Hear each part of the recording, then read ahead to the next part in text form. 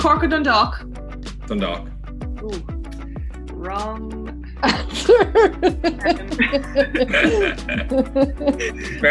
I will say Cork is growing on me. Good, okay. Hello and welcome back to the Vet Space podcast. We are back with episode 1 of season 2, and I am Michelle McGuire, and I'm Hazel Mullins.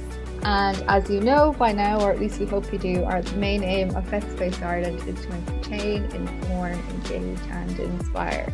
So today's special guest on the podcast is Ciarán Jones. And Ciarán works in Galabi. He is a specialist in small animal surgery.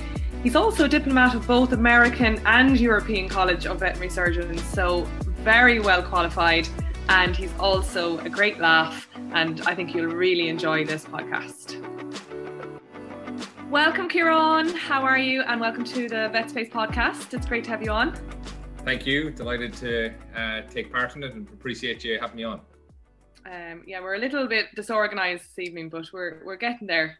You know, behind the scenes in Vet Space Ireland, it's always a little bit chaotic. Yeah, it appears to be a running theme. No matter how well we try to be organised, it always goes straight out the window. But anyway. We got there. That's the main thing. We did. Yeah.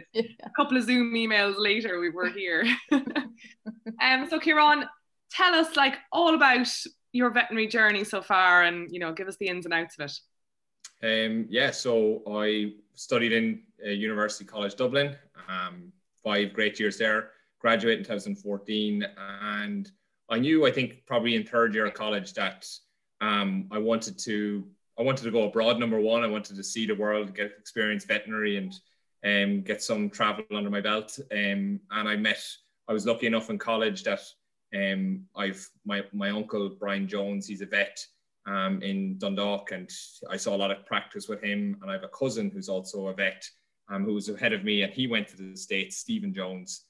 So they sort of opened the doors to me to say, hey, there's such a thing called an internship, and then there's further education that you can do afterwards. My cousin Stephen actually is a boarded American and European surgeon as well. So under advice at always, I undertook an internship in Canada. There's this match process is what they call it, where you submit your application and you list which areas you want to go to, 1 to 10, and then they also look at all the applicants and they pick their top candidates and you sort of match together. So I ended up in Canada and the University of Saskatchewan in Saskatoon, which is very, I came up in the email and I was like, oh God, where is this place? I'll actually have to Google it and find out. And it looks really nice on Google Maps. Little did I realize that it's probably one of the coldest places I've ever lived in. It's about 7 months of winter and lives in minus 30, minus 40 degrees with an extreme wind chill. So, but I loved it. So I did a rotating internship there. It was what people would classify as an academic internship. So it was in a university setting. I had 8 intern mates, and I really was immersed in small animal practice there. I saw surgery, medicine, first opinion, radiology, saw everything. But I think when I left for Canada, I knew I wanted to pursue surgery as my primary goal. But I learned, I appreciated emergency medicine. I learned an appreciation of the other departments in veterinary medicine, small animal wise. I wasn't lucky enough to get into the equine or the large animal part of it in the hospital. But then I again applied for this match program and got a surgical residency in Washington State University in Washington, which is outside Seattle. And that 80% of my time was spent at Washington State. And then 20% of my time was spent in Idaho, in Boise, in a private practice.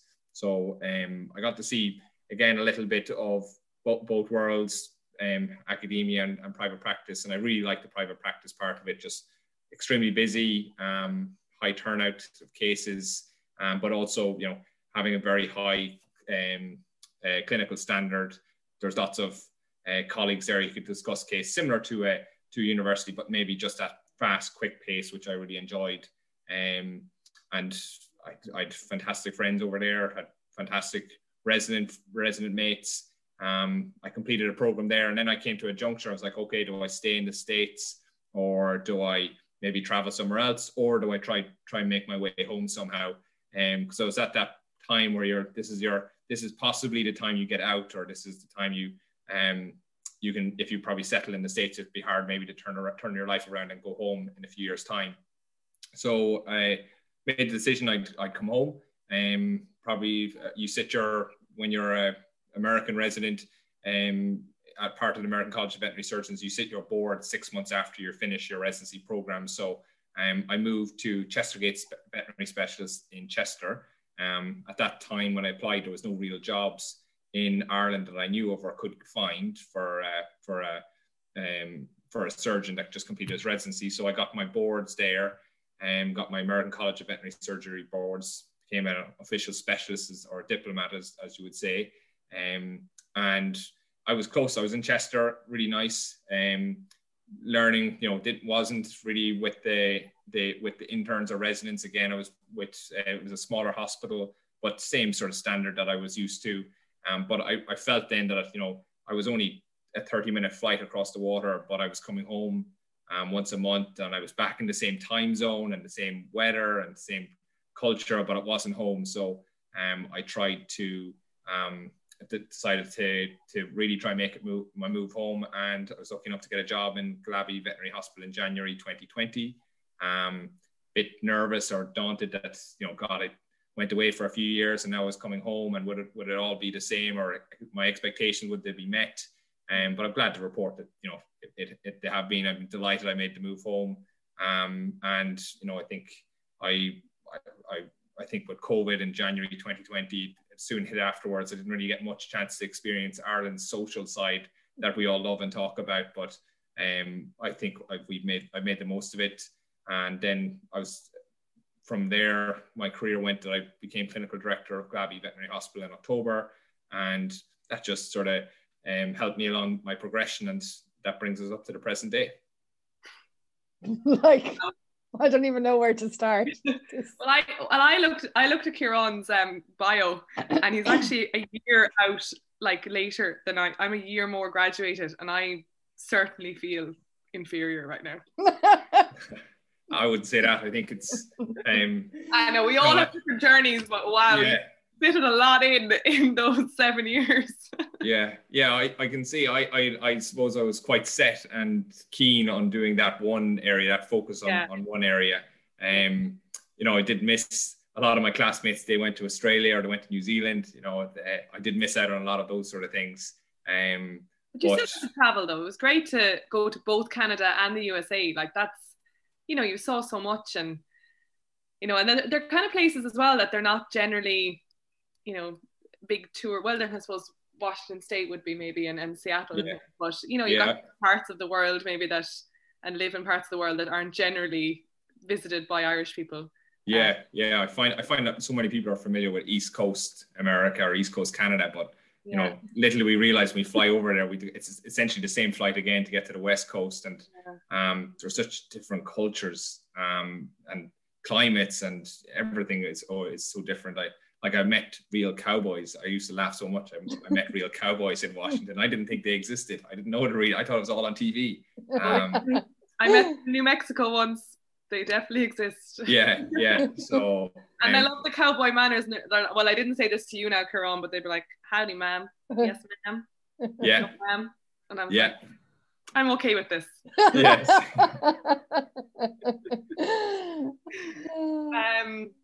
So, Ciarán, did you always want to be a vet, or how did you kind of decide? I know you're seems like a big family affair, and your cousin seems like he's very qualified as well.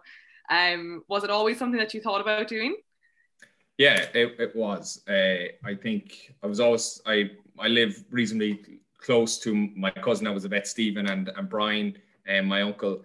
So I saw a lot of what my uncle's lifestyle was. He's a small animal vet, and I saw plenty of practice with him as even during my time in secondary school. And I really liked that idea. I really like science. And I didn't really like languages in college and I started school, and so this is what I wanted to go to. At the same time, my cousin Stephen, he was in veterinary medicine in UCD, and he couldn't encourage me more about it. So that's what probably started it. My mum and dad are from farming backgrounds, and we've had horses and dogs at home. So yeah, it was something that I wanted to do. I think when I finally put it on my application, you always have that self-doubt and you question yourself, God, is this the right decision or not? But certainly no regrets that I was lucky enough to get my place, and have had a good career so far. Yeah, sounds like. And just to go back there for a second, Ciarán, you said that you've become clinical director now in Gill Abbey since October. So how has that changed your role, I suppose, from being, does that give you a lot more administrative tasks? Does it take you out of the theatre or a bit more, or what way does that work? Yeah, so it probably wasn't on my 5-year plan when I arrived into Cork, but the opportunity arose, and I said, if it's right for me, I'll take it and enjoy it. And if not, I could always step back and just continue on as a solely focus on clinical work. It's coming down to very good time management. So I'm not losing out on my surgeries because that's what I love and that's what I like to do. And it's sort of, sometimes we joke at work that that's my safe zone where I can get into surgery and no one can interrupt me with some administration work. I'm sterile and that's it for at least an hour or two. So that's it hasn't. I'm still cutting as much surgeries as I have before I was clinical director. I just have got a fairly smart diary that certain times of the day I'm doing my clinical director work, and other times I'm focused solely on surgery. And there's a great team there at work too. We've got all our practice manager, and we've got all our head of departments. I'm not going to name them all, or else I'll miss one for sure. But I think it's all about the team. And if I tried to do all the work myself, I wouldn't get done, or I'd lose out. So that's what's helped me. Now it sounds very smooth when I describe it like that. We have our good days and bad days like everyone. Yeah, very good. And Gill Abbey has such, I suppose I'm from Cork, so I've grown up with the name Gill Abbey, and always know how highly the surgery that if any difficult surgery, you send it to Gill Abbey. So in general, it's got such a good name, and it's such a nice place to come back from the UK and America and end up here in the best county. Yes, yeah. Always has to get that in. Always. Yeah, that's, can't talk to a Cork person without that. I've got my red T-shirt on again tonight. Yeah, I'm used to that. I found that that's the culture that I found when I moved to Cork. That's like that. I also laugh. I think the team was, even just the sheer number of staff that was there and the backup and support was probably one of the biggest things. I think, when I was younger, I probably had aspirations to go it alone and do it on my own, and travel around or something. But then you realize that with more experience that you're really, without your team, without your support, without your backup, you're not very effective and you won't enjoy your job. So that's the big thing. And I think we're lucky enough at Gill Abbey that we have a very big team and a very good team at that. That's good advice, probably, isn't it? To any budding vets out there that are thinking about maybe setting up their practice on their own, or being a bit of a traveling specialist, or it does, I suppose you're right when you say the level, I suppose, of service that you can provide is enhanced by the fact that you're in a really big team and a hospital, as Hazel said, that's been well known as a referral centre for many years. Yeah I suppose even with my internship, there was I had 7 interns on myself, and then I had 5 resident mates that were in the same surgery training program as myself. I've got another surgeon, Shane Gearan at Gill Abbey, that I can bang ideas off. We've so nurses. During my internship, I was lucky when I was rostered to do overnights. There was 3 qualified nurses working with me during the night, and you learn so much from them, particularly in your early years. It's sometimes tough learning because they sort of let you make your mistakes, watch you, and then they tell you afterwards. I knew that was going to happen, but I wanted you to see how it would work. You know those type of people that make you do that. Ciarán, you know, keep you grounded. They don't want you like, you know. Yeah, I think that's what they call it. Keep you humble and learning that getting that famous experience that everyone's looking for. Character building. Yeah. And so do you have a particular type of surgery that you kind of go towards more so, Ciarán, or do you kind of do a bit of everything? So I do a bit of everything. Orthopedics, neurology, soft tissue. I have my favorite surgeries in each. You know, I love doing arthroscopy. There's no surgery that said, God, I wish I really didn't have to do this today. I think if I was stuck doing, if I was stuck doing a TPLOs every single day, or stuck doing, a TICA every week in, week out, it's that variation in caseload that I really like. And I think in Ireland, that's, people I didn't realize how good it was that there's such a caseload, such a variation in the workload. There's difference in expectations and what owners want, and there's always have to be, plan A, plan B, plan C with them. And I think it makes us better vets, and what we offer for our clients. So, I can't say if I only do one surgery for the rest of my career, what would it be? I don't think I can answer that. Make you pick that one out, don't worry. Yeah. And like, you're generally enjoying being back in Ireland and working here, and you were saying that you're obviously, Galabi has such a good name and the team and everything, but how are you finding being back in general? I'm loving it. I'm really happy with it. I think I set off with the goal of becoming a specialist and wanting to come back to Ireland, and that was part of it. I think one of the biggest worries I had when I was going abroad, learning my trade or learning my skills, was like, God, will there be a demand or a caseload or a need for me to be in Ireland when I come back? And I think when you speak to vets abroad, Irish vets abroad, we always have that conversation together. God, what would be in Ireland? Or, there's no such thing as an emergency service or, backup service, like there is like a 24-hour service in their local town.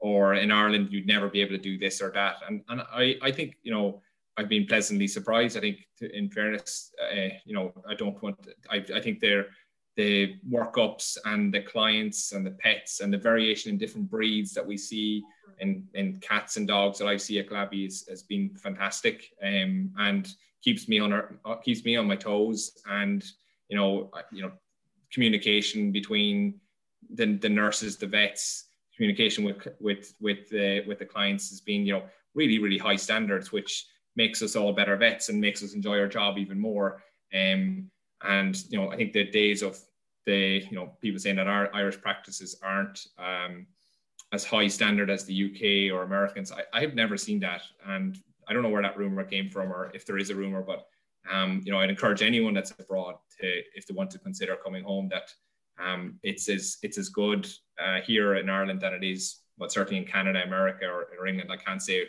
at other places, but I think you'd find it hard to compare to somewhere like Ireland. That's really nice. That's good, isn't it? And also, we need more vets, so maybe that might encourage a few home. Yeah, and nurses too. Yeah, Let's face Ireland, come home, everyone. Oh, it's such a dire straits at the moment to try and get vets and nurses. Like, it's not easy. I think we had a bit of an influx there when COVID hit. A few people saw the travel restrictions coming in, and a few people came home, which was good. But yeah, again, it's hard to find staff. I think it's a problem, right? Yeah, really. I honestly feel like I don't work in small animals, but just looking at the gang inside of my practice, like they're really, really busy and flat out all the time. And I think that, I don't know, is it the more puppies and everyone buying? And I think it probably is, but it's a bit, but I suppose every consult, every order of food, everything else takes longer, more there's more steps involved. So there's just needs, like, we just realized that we needed more staff, and we're, every day in there is pretty manic. I don't know. I was always taught never to complain about having a good caseload or being too busy, because if it's the opposite, where you're trying to drum up business, or you're not busy, or you come in the morning and you've nothing all until lunchtime, that's great. That's a fantastic novelty, once a week or once a month. But if that was day in, day out, I think we'd soon all get bored. We're all vets and nurses, we're all very driven people, and we do like being busy. Now, we also like our lunch breaks and get to home on time, don't get me wrong, but but the last few months, yes, have been hectic. Yeah, I can't see it slowing down, to be honest. Not going to. Good news for the small animal vets. Yeah, if you look at the back in my days in industry, when I used to look at the growth in the industry in companion animal, year on year, the growth of it was just exponential.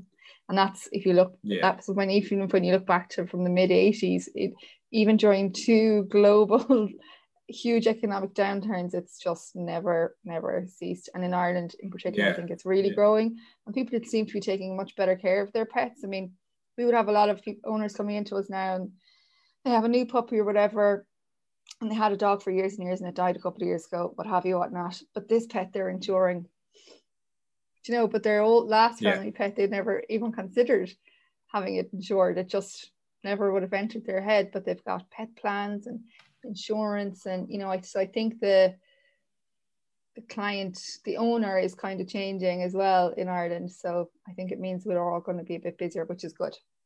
Yeah. Oh, certainly there's been a culture change. I think a slow culture change that has, over the last 10, 15 years, that has been rapidly progressed in the last 12 months. And I agree, there's new puppies coming out. There's different, even the breeds that are being bred, how clients are treating their dogs. They're indoors. So many of them are just exclusively indoor dogs now, and maybe they're indoors, outdoors. And that's putting pressure on vets and nurses, because their expectations are changing too, and they're getting higher and higher, which is hard to meet. There's no doubt about it. No, it's pediatrics now. That's what it is. Veterinary, companion animal veterinary, you're treating people's children. Yes. Yeah. And I think that's something that frustrates me, because I do a little bit of small. You dabble? I dabble. But generally maybe one clinic a week, and I could be out, and I find it's something, it'll be always the day that something will go wrong on the farm, and I end up being late back, and I'm trying to rush, and I'm trying to ring the boss, trying to, a manager, trying to say, is there anyone around that can cover me? I'm literally, covered in what, and I'm trying to get to the clinic. And I think, it just really stresses me out. And I think as maybe, look, who knows, but I do think that owners expect, a certain standard now. And I do agree with that you're there on time and you're ready to go. I'm not covered in cow shit. Is that what you were going to say?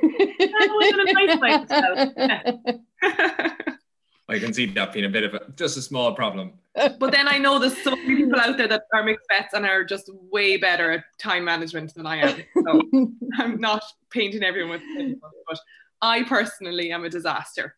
So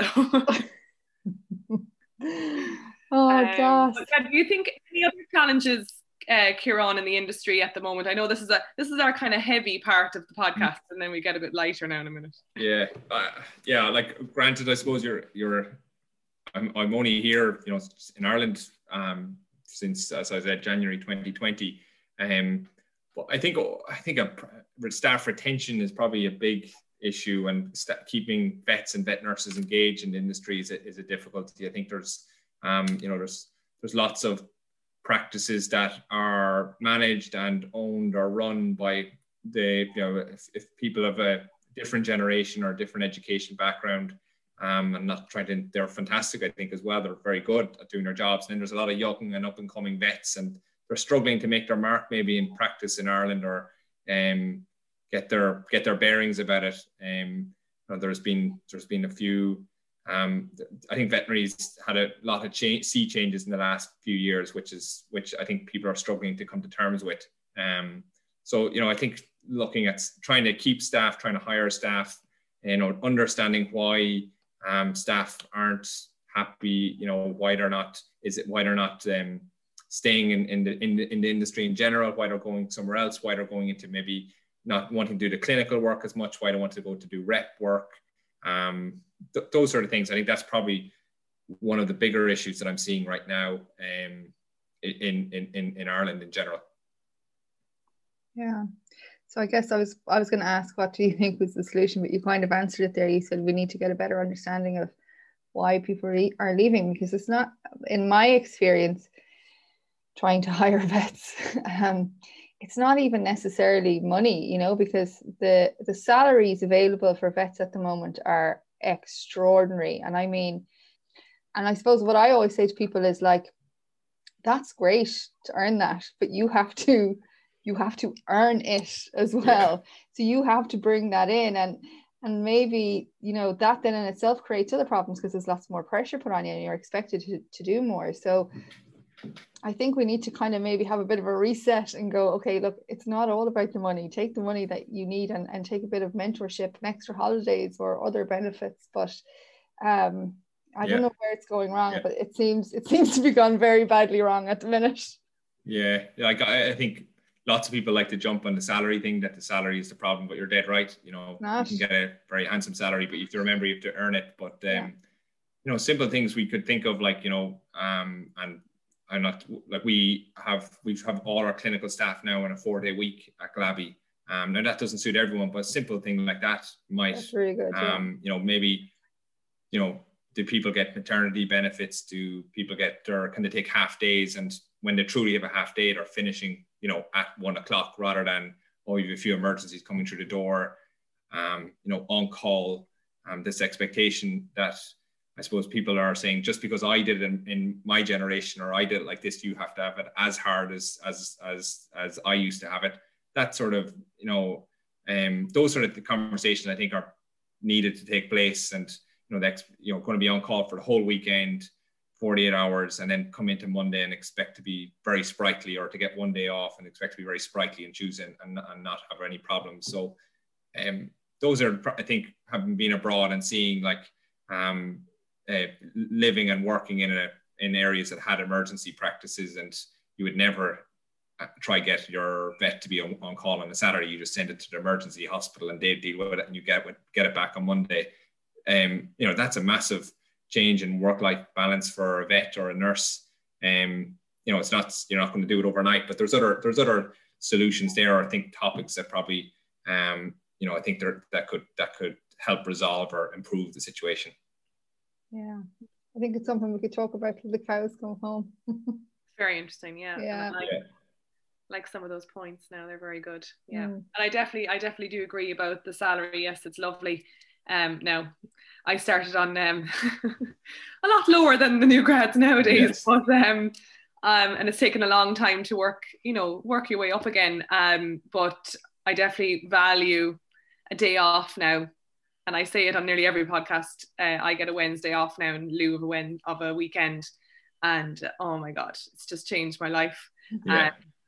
And I know I've only had one of them now so far, but I've one next Wednesday now, and I'm already booked in the facial, so it's in booked. But just those little things, or if I don't know, that's probably a girly thing now, but if you're a lad and you want to go off and I don't know, climb a mountain or whatever, but it's not, or just sit on the sofa and do nothing all day. Yeah, it's about having time off. I mean, it's unfortunate that you have to be so excited about having 2 full days off in 14. I know. Yeah, you will fill your day off.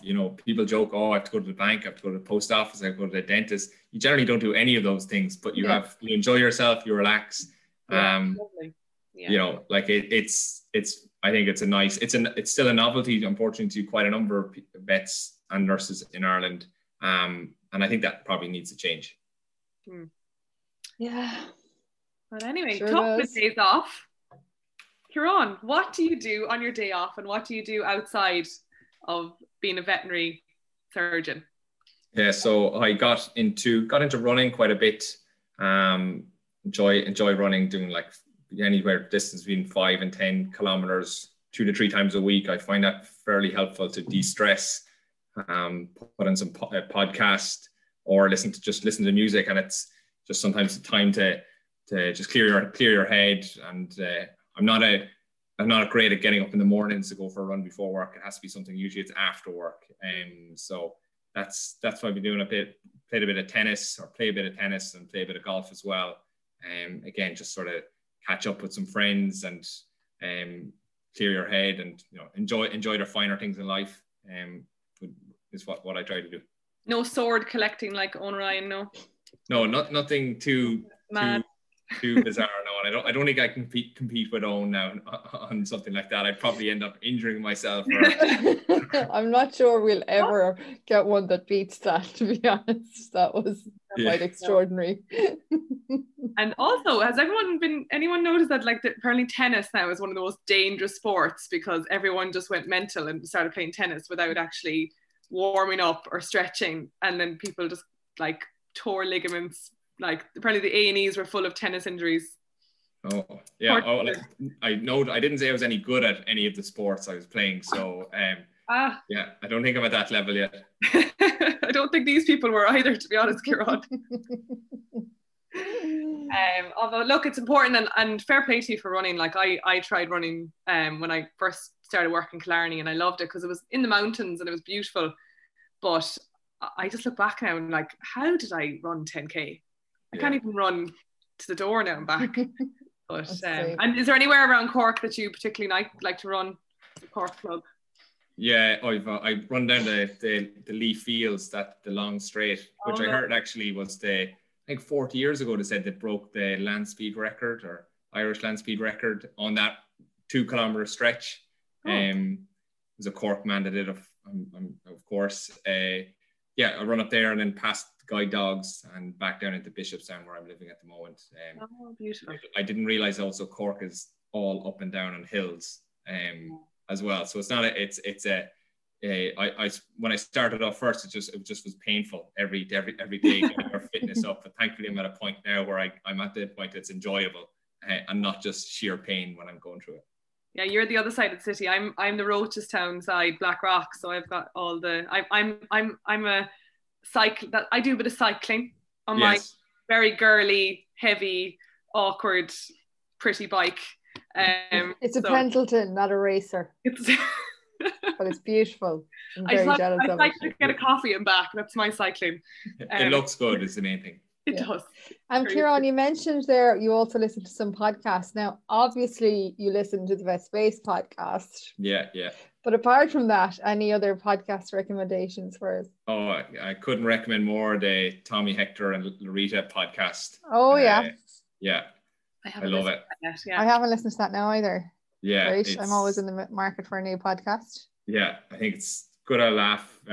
Plenty of Irish jokes. They do one every Thursday. I think every week they come out with something, and just I think you have a good laugh of it if you're abroad or if you're in Ireland.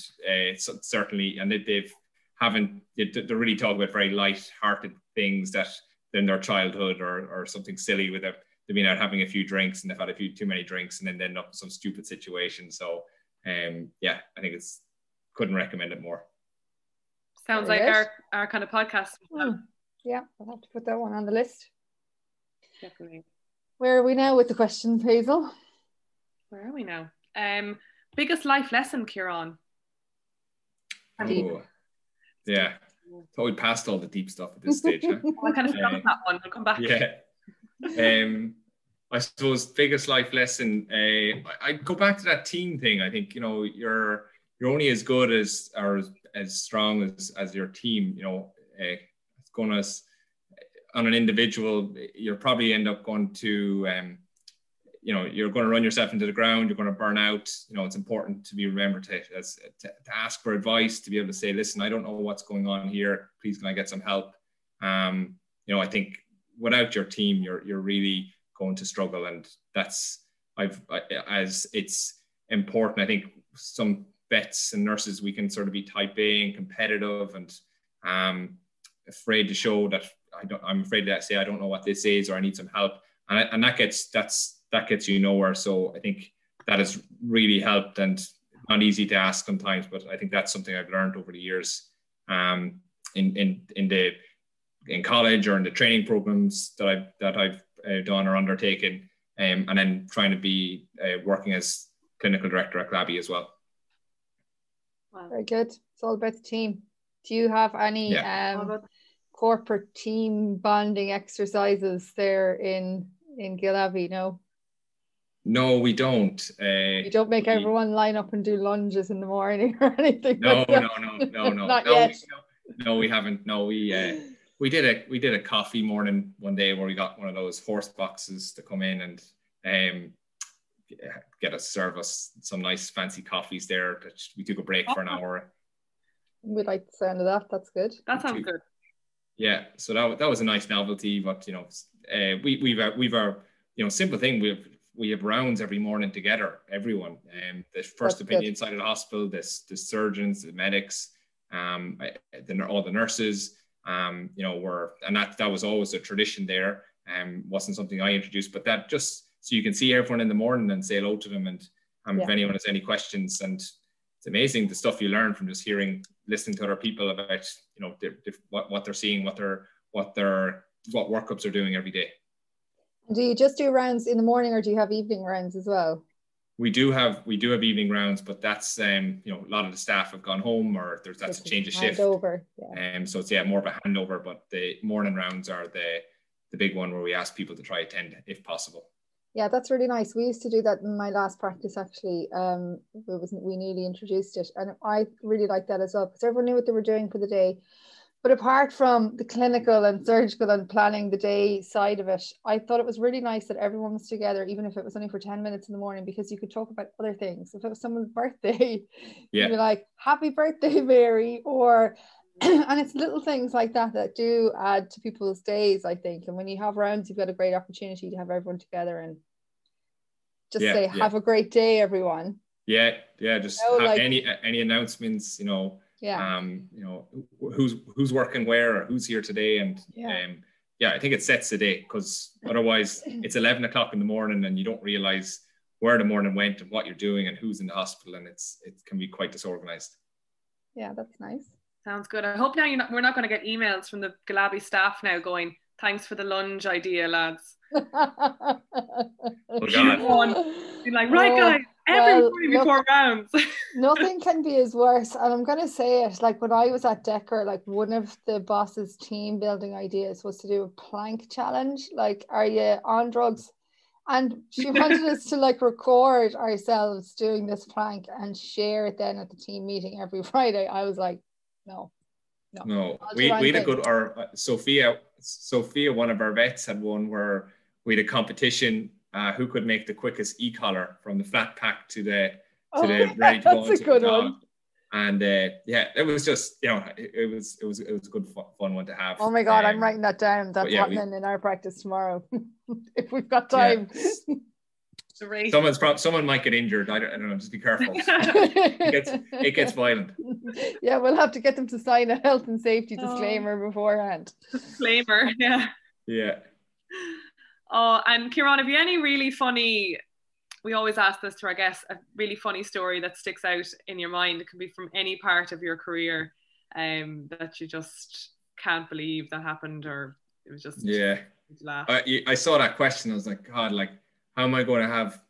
Everyone has lots of embarrassing moments, and probably everyone has lots of things that they probably don't want to broadcast too often. I'm going to keep that really quiet. But I had one where when I was in the States, I was doing my residency. It was 2017, and Hurricane Harvey came down to Louisiana and Texas, and they had really bad floods.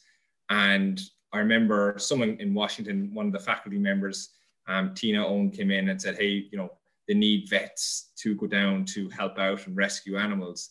And I was like, well, the last person they're ever going to pick is the Irish guy who has no experience in disaster relief, and has never been to Texas or Louisiana, or has just no ways this stuff. So as a joke, I was like, I want to participate and show my solidarity. So I put my name down. And I think just from the background, I had one other resident mate who served 2 tours in Iraq and was actively in the army doing his veterinary residency. So I was like, he's the person that's going to go for it. That's the person really picking for it. And And it turned out I got picked for it. And I was like, oh God, like what's going to happen here? I don't even know what's going on. And then I started getting emails being like, be ready, like make sure you bring like a torch, food for 48 hours, sleeping bag, all this sort of stuff. And I was like, I was in and I was like, I can't back out of this because then it looks like you don't want to help. And so I then got like really prepared on my resume. Scott, who was in the army, he gave me all his army gear, and I had a duffel bag with me, and I was in the airport, and people then thought I was in the army because I had that with me, and they were thanking me for my service. And I was like, this is terrible. Like this is, I don't know how you get yourself in this situation. I was too far in to try back out. So I landed in Texas. But by the time I got there, it wasn't the disaster relief that I thought it would be. It wasn't like going out in a boat and being out there for days on end and no one come to rescue you. It was reasonably well organized, and I managed, I think, to save a few animals and help out and do my part. But it was quite about 10 days of fretting quite a bit about, oh God, now this is not what I'm signed up to, and how am I going to break the news that I'm going to have to try to get out of this? But it was quite the moment. I think that was really funny where people were thanking you Thank you for your service at the airport. Yeah, which I think is you they take that obviously very seriously in the States too. You know, you don't. So that was quite a funny moment. Did you kind of just nod and agree and like try not to speak with an Irish accent? You're like. Yeah. I got like they like the air hostess like checked me into the airport and they were like, oh, you've been upgraded to first class, and I was like, oh God, this is really having my lucky day on this. And then I walked through the airport and I realized people thought I was, you know, in the army or doing so, and that's why I got all these lucky breaks when I was walking through. You were a hero, Ciarán. You were a hero. That's how I'll justify it. Yeah. No. So you know, it was quite the experience. Oh, that was good. That was a good one.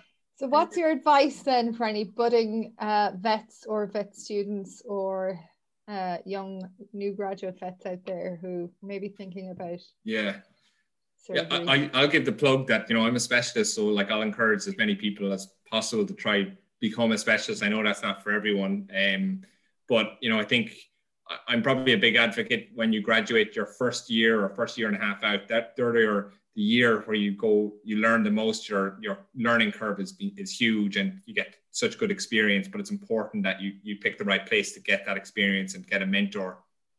I was lucky enough that I was in an internship program, so it's a very structured program. But if you're a new grad or becoming, you know, your third, fourth, and fifth year, I suppose I tried go get a job where there's quite a large number of vets and vet nurses on the premises that you can, you know, ask for help and they can show you pointers on how to work up certain cases. You know, I'd be an advocate of doing an internship, even though you may not want to become a specialist, but I do think you do learn quite a lot of skills in that year. Obviously, if you do an internship, the financial part of it is pretty brutal, but I do think it's a very good first year out, and you do learn a lot from a veterinary perspective. That would be my advice. You know, if you're interested in learning to become a specialist, I think most specialists are very approachable and letting them see experience and chatting to them about how would you do it, or, you know, what route should they go. You know, there's so many avenues there now that you know, people are easily can go abroad or even in Ireland now getting those programs started. So that would be what I would encourage people to do. Great advice. Very good advice. Don't rush into jobs. Make sure there's the right one. I think you're right though about even doing an internship, even if you don't really want to, you know, go on and do a residency or what have you, whatnot. Like, you'll gain such, as you said, Ciarán, like you learn the most of your stuff in your first year or two, and the level you learn it at will stand to you, you know, for the rest of your life. Even as a nurse, like I first went into practice in referral, like equine practice, and that level of standard went with me everywhere I went. Do you know what I mean? And still, it taught me everything I know. And I think that's really good advice. Yeah, like I do stuff, you know, that I learned in my very first year, my very first week or very first month, and I've always done it like that. And people ask me, why'd you do it like that? And it's like, that's how I was taught. It's worked for me, and I like how I do it. It's very hard, like 5-6 years in, to then say to be shown a new technique or a new way when you already established how you like to do it. So, I think it's in the UK system. I think where new graduates go into specific programs where you have to be hired in certain practices, and you have to complete a checklist after a year. I don't know the full details of it, but in principle, I wouldn't disagree with it. I think that's just making sure that they're getting the correct experience and getting the correct exposure during that year. I look at the human side of things. Human doctors, they'll qualify and they have to do an internship, and they're assigned if their internship based on how well they're doing in college, and they go around and I know it's obviously not like for like, but again, that's it seems to work quite well in getting them getting experience in that area. Obviously, large animals it's a little bit more difficult, and equine, there is established programs there already. Yeah. And I think it's actually a thing that people, some people in the general public think that we actually all do internships like doctors. And when you say that, no, you graduate and you're out on your own, it's quite shocking really that we are sent out. And I know, look, it's resilience and everything as well, but it would be nice to, I think, just have that a little bit, just that mentorship or a program, a new grad program was more just the norm, Yeah. I think as the veterinary industry grows, that is becoming, that's trying to be introduced. It's quite slow, and so it is a lot pick and mix and a lot of luck. You could be hired and go into a new practice, and it mightn't be what you thought. And so I do think the onus is on the veterinary student or the new grad to make sure to do their homework and to check out, okay, is this a place I'd like, and will I get the correct mentorship, and ask the questions, have they hired a new grad in the last 5 years? If yes, okay, well, where are they now? Can I contact them? Why did they move off? It's those first 18 months are critical, and the mentorship is very important. And being a new grad and then suddenly being on call all on your own, that's very daunting, and everyone's going to struggle with that, no matter how resilient you are. So try to avoid those situations if you can, or at least have your research or know what expectation, know what to expect going into it. Very good. Excellent. I have some potential quick fire round question. Yeah. I've just been kind of Ciarán, just been doing them as we've been going along, so I'm sorry now that they might be a little bit haphazard, but anyway. Okay, Cork or Dundalk? Dundalk. Ooh, wrong. Fairly, I will say Cork is growing on me. Good. Okay. Tennis or golf? Golf. Tika or TPLO? TPLO. Tommy or Hector? Ooh, good one. Sleepless in Seattle or Bigfoot? Bigfoot. Okay. Canadian roots there now. And any other to add in, Michelle? No, I was really shit. I was writing down quotes instead of questions. But do we have a President of Ireland question? Because maybe we could slip one in there, like Shane Ciarán, yeah, or Tom.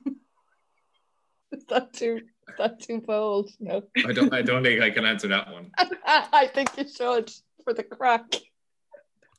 Who else can we do? Is there like a UCD surgeon? I didn't go to UCD, so I don't know. Let me see. I suppose think he should be made choose between Shane and Tom. What about Pat? Oh, Pat. I don't know Pat. Yeah. Pat's the other. Pat, he's the other original partner. Pat O'Doherty. Pat O'Doherty. Yeah. Okay. So, if you were to vote for a President of Ireland, Galabi style, Would it be Shane Ciarán or Pat O'Doherty? No, you have to include Tom as well because there's 3 partners. You can't. It's not. No, just 2. Okay, I'll go again. Or can we just anyway? This question. Go on. Yeah, go on. Go with the 3. Shane, Pat, or Tom. Okay. Who's getting the vote? So, Ciarán, if you had to vote in the new president of Ireland, who just happens to be working in Galabi, would it be Shane Ciarán, Pat O'Doherty, or Tom Conway? Okay. Okay. We'll go again. Sorry, this is ruined. Okay. It's not ruined. At least I've got lots of time to think about my answer. Like it's not just that. We're gonna make it sound like we've just spurred it on you, though. So finally, Ciarán, President of Ireland, Galabi member of staff, would it be Shane Ciarán, Tom Conway, or Pat O'Doherty? I suppose Galabi is not necessarily. It's not a democracy. I'm going to stick to my surgery colleague, the person I share my office with, and that would be Shane Ciarán. Knew you were going to say that. Shane. Yeah. So surgeons stick together. They do, don't they? Safety in numbers. Safety in numbers. Oh, well, thank you so much, Ciarán. You've been such a good sport, and honestly, it was brilliant to hear your story. It's just been very enlightening. It was really interesting, and thank you so much. And it was lovely to meet you as well. So thanks very much for being part of it. No problem. Pleasure. I think you guys are doing a great job, and it's you've got something unique to Ireland, and that's VetSpace Ireland. I haven't seen that anywhere else in my travels. So keep up the good work.